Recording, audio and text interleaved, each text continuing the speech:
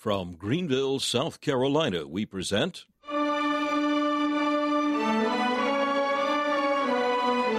Let the Bible Speak.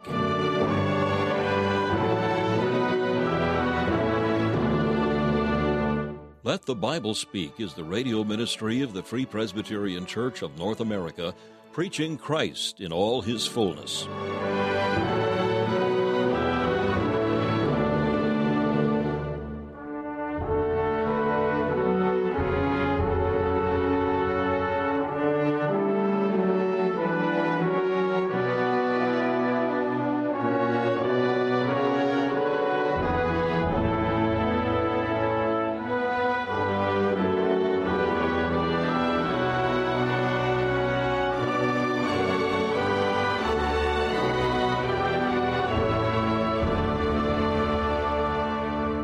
Welcome you to this broadcast of Let the Bible Speak, featuring messages preached by Dr. Alan Cairns, founder of Let the Bible Speak Radio Ministries.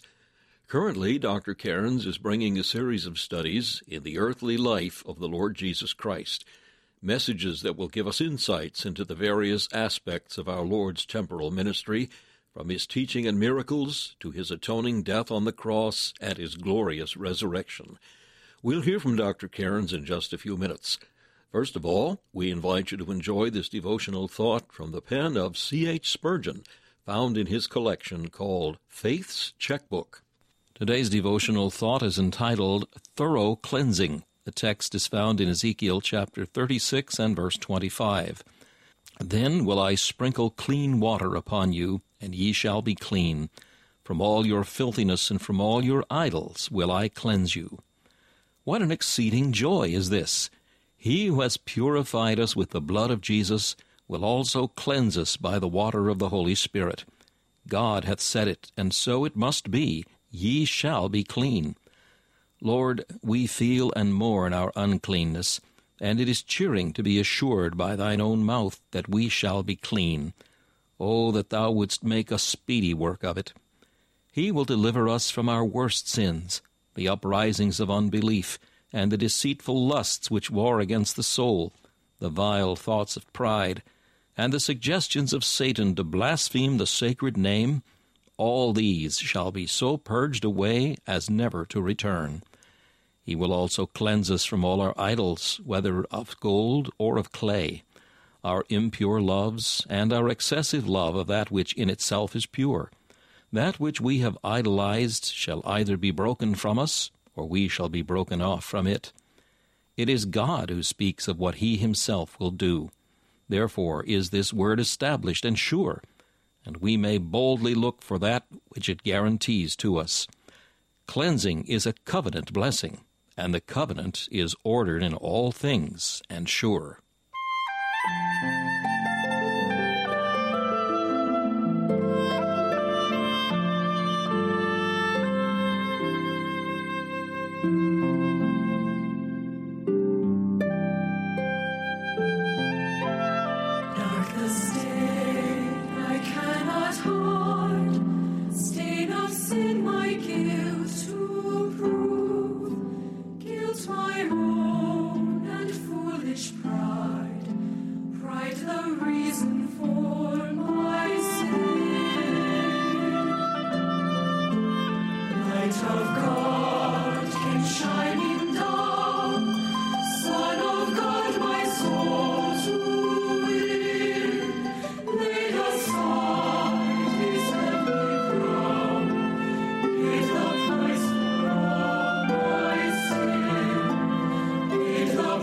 For all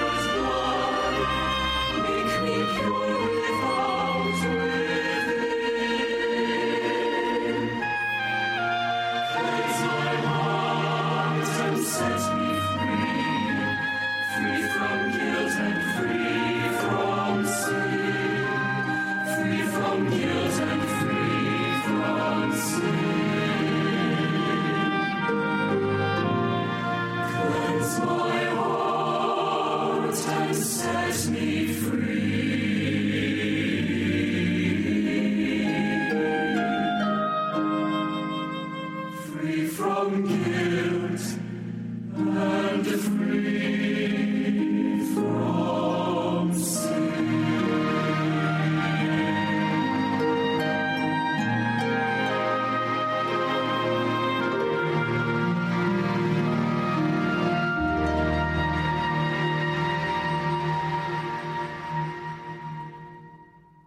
One of the hallmarks of Protestant Christianity is its tradition of singing. Just as the worship in the Old Testament was characterized by song, so the people of God down through the ages have been a singing people. Let the Bible Speak is pleased to offer a CD entitled Our Great Redeemer's Praise that contains nearly an hour of the great hymns of the church performed by the various musical groups of Bob Jones University in Greenville, South Carolina. The CD is available free of charge to our Let the Bible Speak listeners. To obtain a copy, you may contact us by email, by telephone, or by regular mail. You may write to Let the Bible Speak, 1207 Haywood Road, Greenville, South Carolina, 29615. That's Let the Bible Speak, 1207 Haywood Road, Greenville, South Carolina, 29615.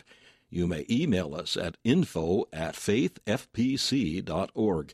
That's info@faithfpc.org.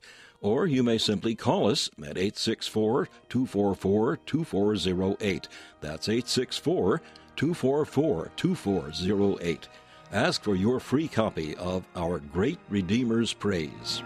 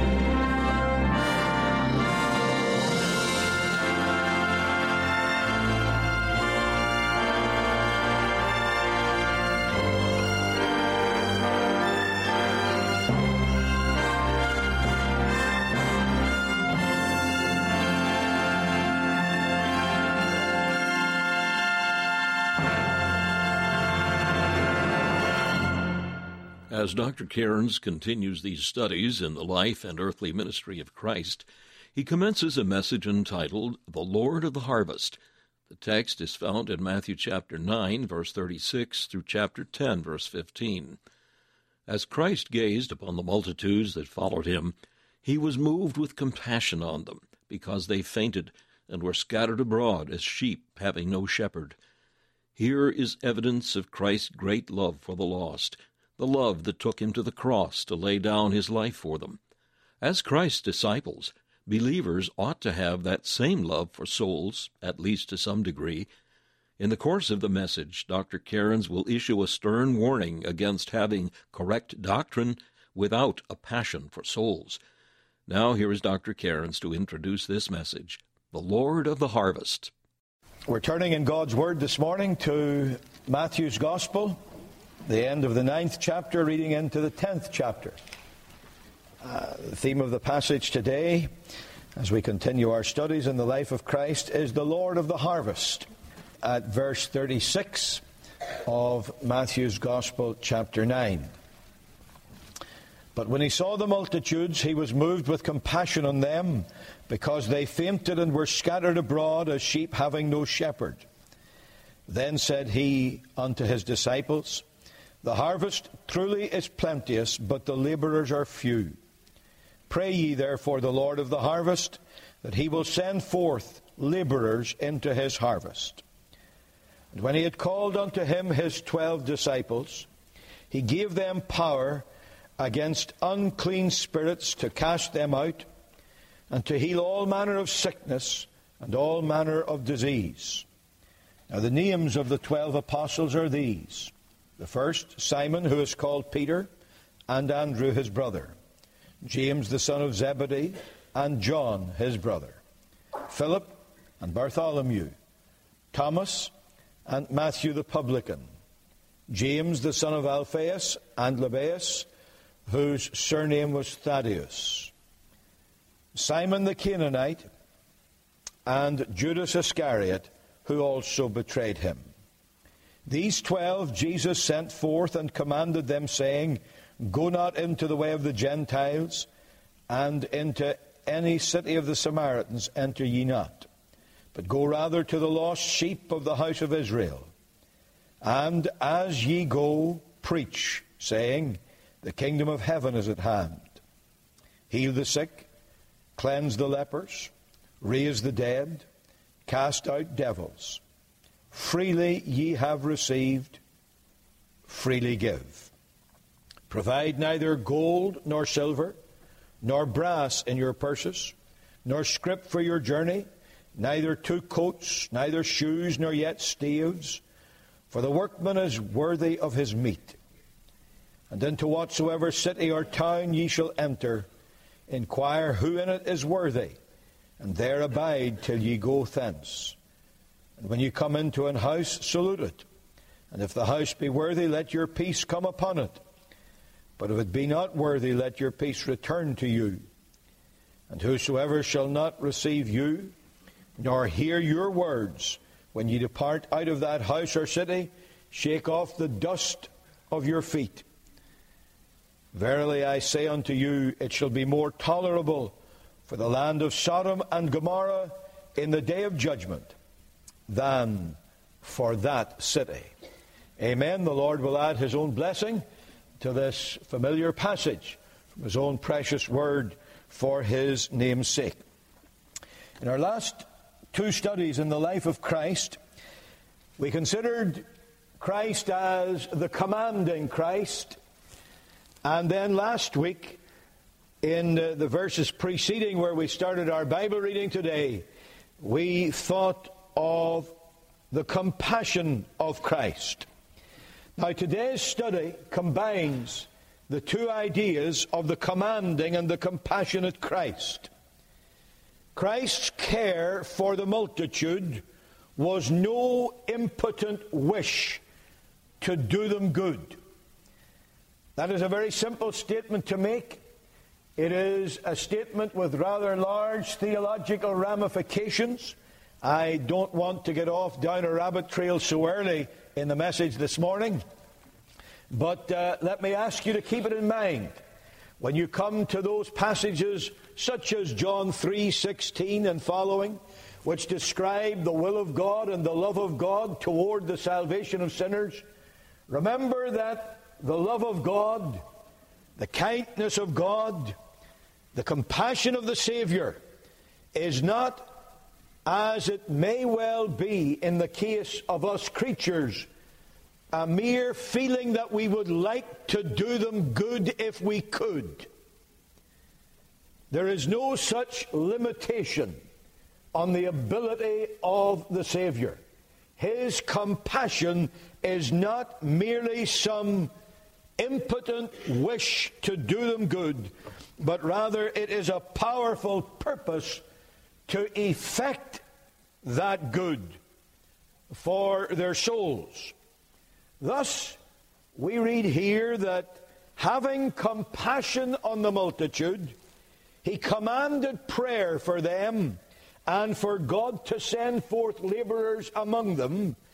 And immediately, and this is why we read on through the chapter break, immediately he began to provide the answer to that prayer by commanding and commissioning the 12 disciples to go forth in the power of the Holy Ghost with the word of the gospel. Now, this is a passage that shows to us, therefore, what Christ's heart is toward the lost.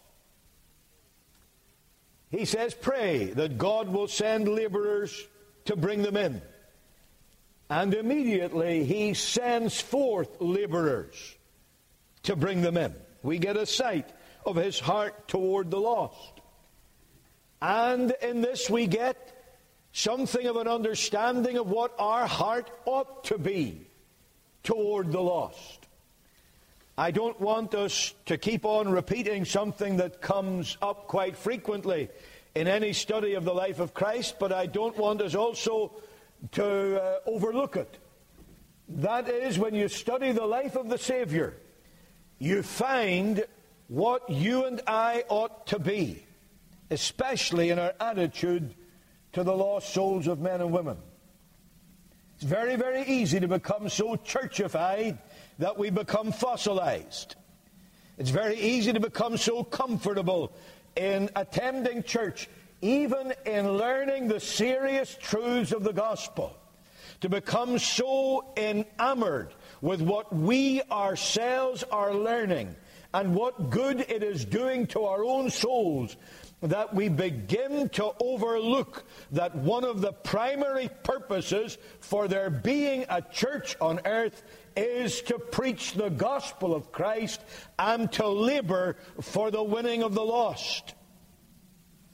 The church cannot continue as Word of God depicts it to be, if I may use the term, a self-propagating body, unless it keeps on bringing new sinners to Christ.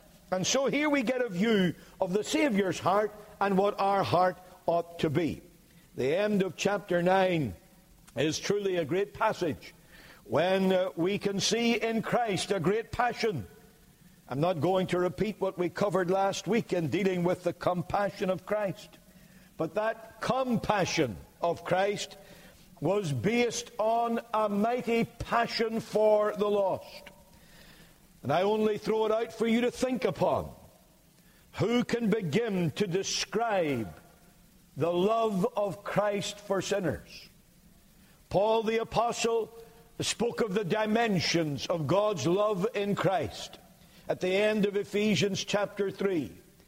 And he said that after all his years in the Christian life, after all his years of special revelation, all his years of very close communion with God, after all his years of serving and preaching and seeing revival, his prayer was still that he would know the length and the breadth and the depth and the height of the love of God in Jesus Christ. He still felt, this is the man, remember, who had such revelations from God, whether in the body or out of the body, it was impossible for him to tell. Such revelations from God that it was illegal for him even to speak of them. He never described them. Such were the heavenly intimations that God made to his soul. And here is this man confessing that after all these years, he is like a little boy on the edge of a mighty ocean. He still has never been able to get out into the marvelous depths of the love of the Lord Jesus Christ.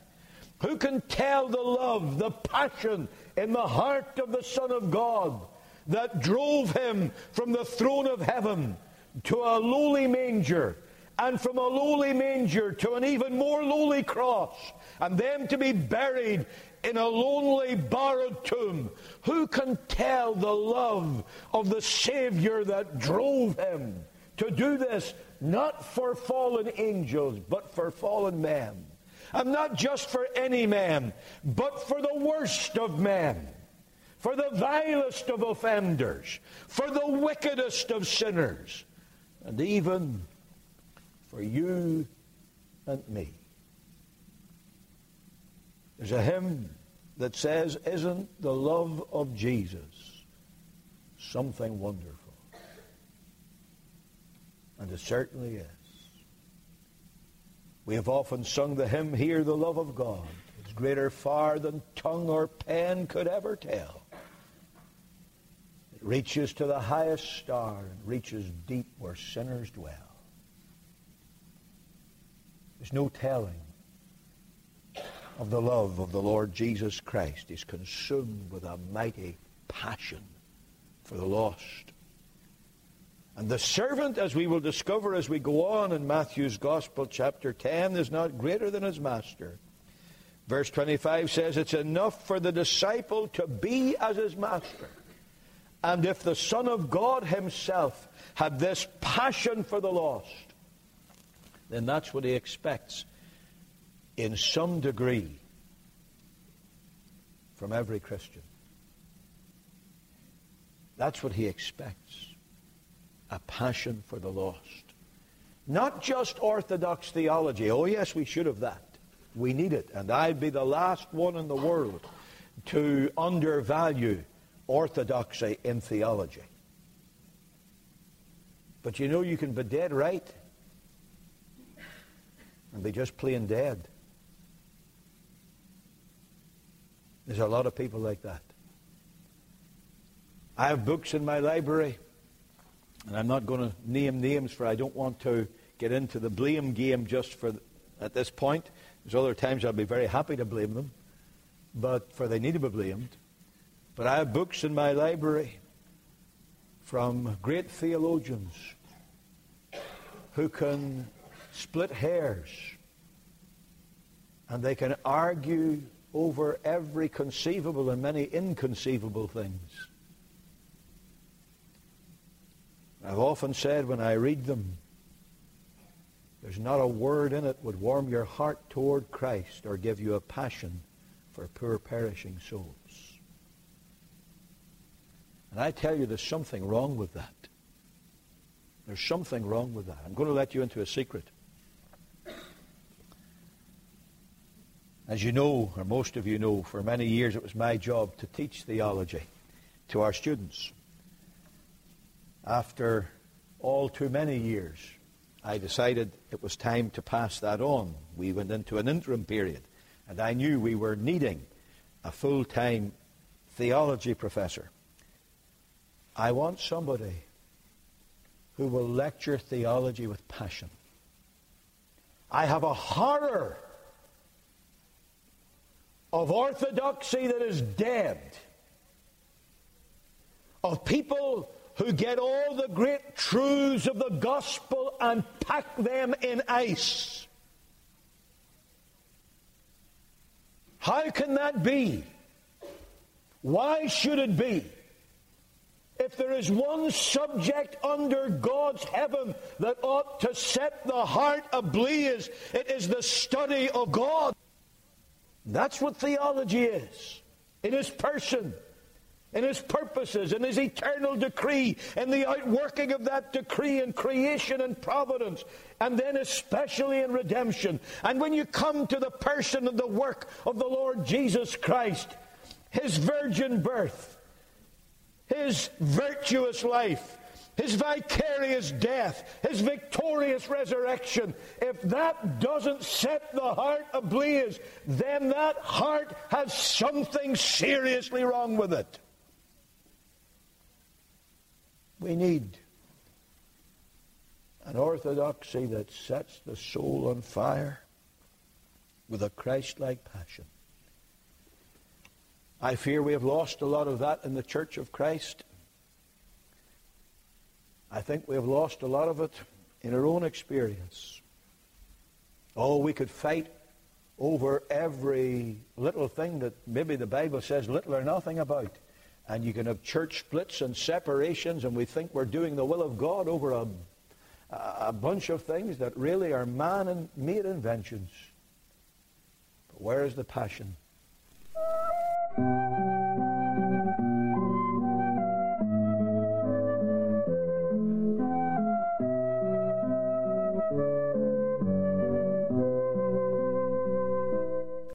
been listening to Let the Bible Speak, the radio ministry of the Free Presbyterian Church of North America. We hope you've enjoyed and benefited from today's program. We're here as your servants for Christ's sake. If we can be of any further help to you in the things of the Lord, we invite you to contact us. Our mailing address is Let the Bible Speak, 1207 Haywood Road, Greenville, South Carolina, 29615. That's Let the Bible Speak, 1207 Haywood Road, Greenville, South Carolina, 29615. If you wish, you may call us at 1-864-244-2408. That's 1-864-244-2408. Our email address is info@faithfpc.org. That's info@faithfpc.org. If you would like to learn more about the Free Presbyterian Church of North America, we invite you to visit our website, www.fpcna.org. That's www.fpcna.org. This is Charles Kelch saying thank you for listening and inviting you to join us again as we Let the Bible Speak.